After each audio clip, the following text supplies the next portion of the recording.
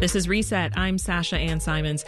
Getting tested for COVID may soon be as easy as blowing out a puff of air. Last week, the FDA approved the first ever COVID breathalyzer test. A company called InspectIR Systems is producing 100 of these tests per week. Joining us now with the details is infectious disease specialist Dr. Mia Taormina. She works at Dooley Health and Care.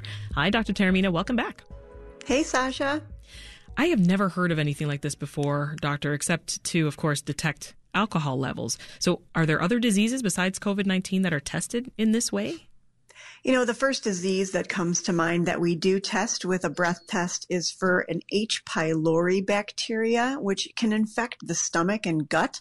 And this bacteria can produce a substance that can be detected in your breath. So essentially, you can be tested for it in an office setting by blowing into a bag and then having that bag inserted into the testing device. It's called a urea breath test, and that's one of the standards of care for the diagnosis of an H. pylori infection. But aside from that, I'm not aware of any testing via breathalyzer that will detect viruses. So this would be a first. I see. So what you just described, is that how this one would work for COVID? It's similar. As time goes on and devices become used for years and years, they become less bulky and less cumbersome. This particular device that's been approved with emergency use for the detection of COVID is still a rather large device. They're saying it's about the size of a piece of carry-on luggage. So this is a big device that would need to be in a healthcare setting. And from what I can tell, you're blowing directly into the device with results obtained in about 3 minutes. Ideally, you'd want to be able to have a much smaller device or a much smaller way of capturing the breath and then inserting it into the machine to make it more user-friendly and widely used in all of our clinical sites. Well, while I love getting things quickly, I feel like we've gone from, remember when tests would take days, right? The PCR test, days. We'd go from days. 72 hours was a pain to wait for your results, but we went through that. Then we had these rapid tests that, 1 hour, 15 minutes with these at-home tests. Now 3 minutes. How accurate is this?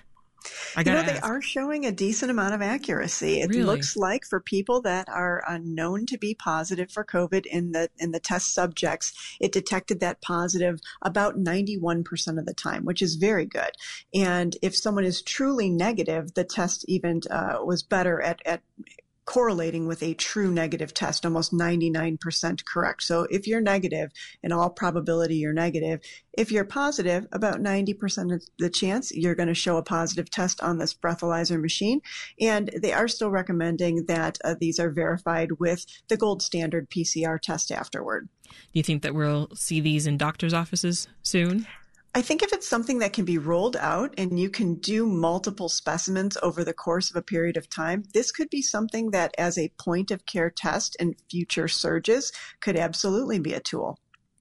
All right, let's move on. I've got a few things to talk to you about today, Doctor. And first is long COVID, right? There's new research showing that vaccines lower the risk of getting long COVID. Why is that?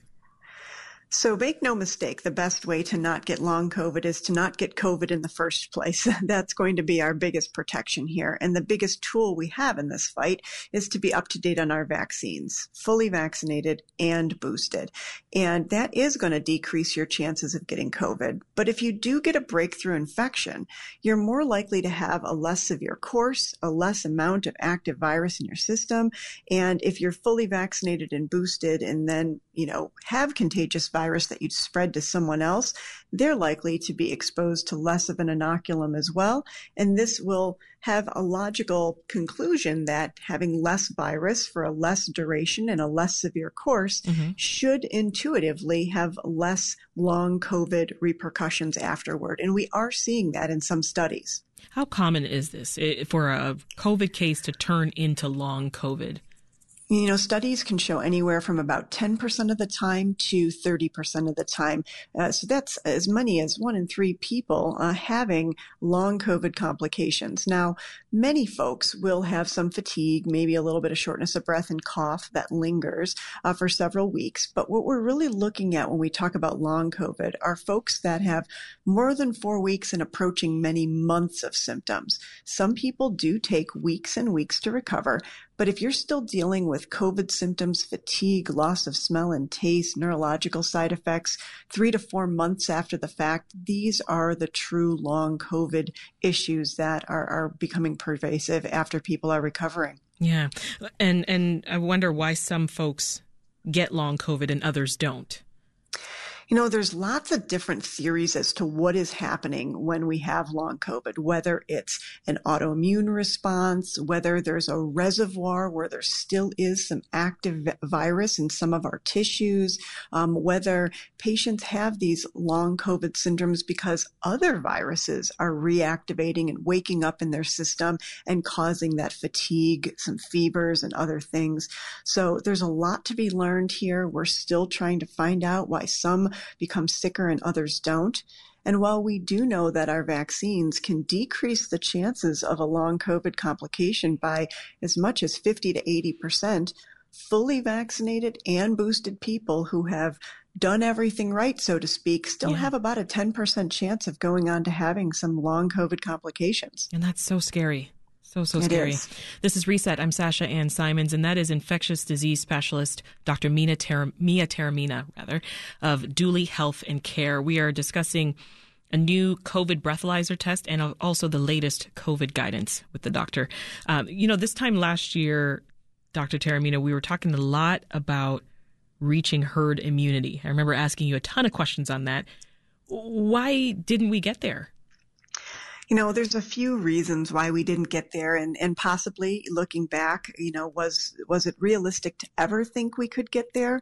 I was truly hopeful at this time last year. This is right on the crux of where every adult was eligible to get vaccine, and we were scrambling to get people vaccinated as best as possible.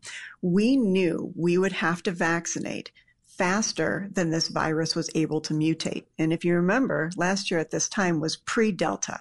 So we were trying to get as much vaccine into folks and hoping that we wouldn't have a variant that was more contagious and spreads quicker than our ability to roll out vaccine. Effectively, we did not have the uptake in vaccine that we would have needed. We didn't have enough eligible adults getting vaccinated when they could have in April, May, and June. Mm-hmm. And by July, there was Delta, and it overtook everything. And my view is by July, we really lost any chance of getting possible true herd immunity. And the other major factor, by my view, is the fact that, this virus, like some other viruses out there, has animal reservoirs. So it's not something that is only spread person to person. That's something that we can sometimes angle toward a herd immunity when we have a long-lasting vaccine, a virus or illness that is not mutating quickly over time, and that only has humans as their host. When we have a virus that does mutate significantly over time and vaccine efficacy that wanes over time, and a virus that has animal reservoirs, we're certainly not out vaccinating animals to date, this could be in and out of our human population for years and years and years to come, making herd immunity something that is a little out of reach. So would it help if more people got vaccinated? Absolutely. That's going to be, these fields that we have right now. Yes, numbers are coming up. And yes, we are all hearing about cases of COVID when we're like, oh my gosh, I thought that we would have a much quieter spring and summer. We still are comparatively, but there are a lot of breakthrough cases. And I think that people need to get vaccinated primarily if they have had no doses of vaccine.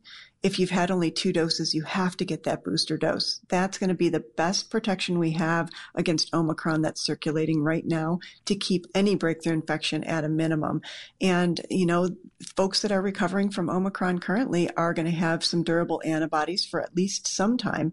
And that's what gives us that herd immunity feel. So we need as many antibodies in the population as possible, vaccine induced and from recovery. Doctor, a lot of families have just wrapped up spring break trips, mine included. Can you give some guidance on how they can protect themselves and their community upon returning? I think many people have gotten used to going mask-free, and in many circumstances, especially outdoor activities, less crowded activities, it is reasonable to be mask-free. But be mindful of what you've just done. If you've just done a lot of traveling, visiting with people, indoor gatherings, big religious gatherings, or something along those lines, it may be reasonable when you know you're going to be in close contact with others to go ahead and have a mask on you during that period of time for, 10 days to 2 weeks after return from travel, to make sure you don't develop some symptoms, to make sure that you don't test positive yourself. It's also reasonable to grab one of those home tests that we should have on hand and go ahead and test yourself about 5 days after your travel. That's going to be provided that you didn't have any additional higher risk exposures. That's going to be a good sweet spot, symptoms or not, to see if you may be an asymptomatic carrier of the virus after having traveled. I see. And for those of us who haven't traveled yet, Doctor, what supplies should we bring along just to stay safe?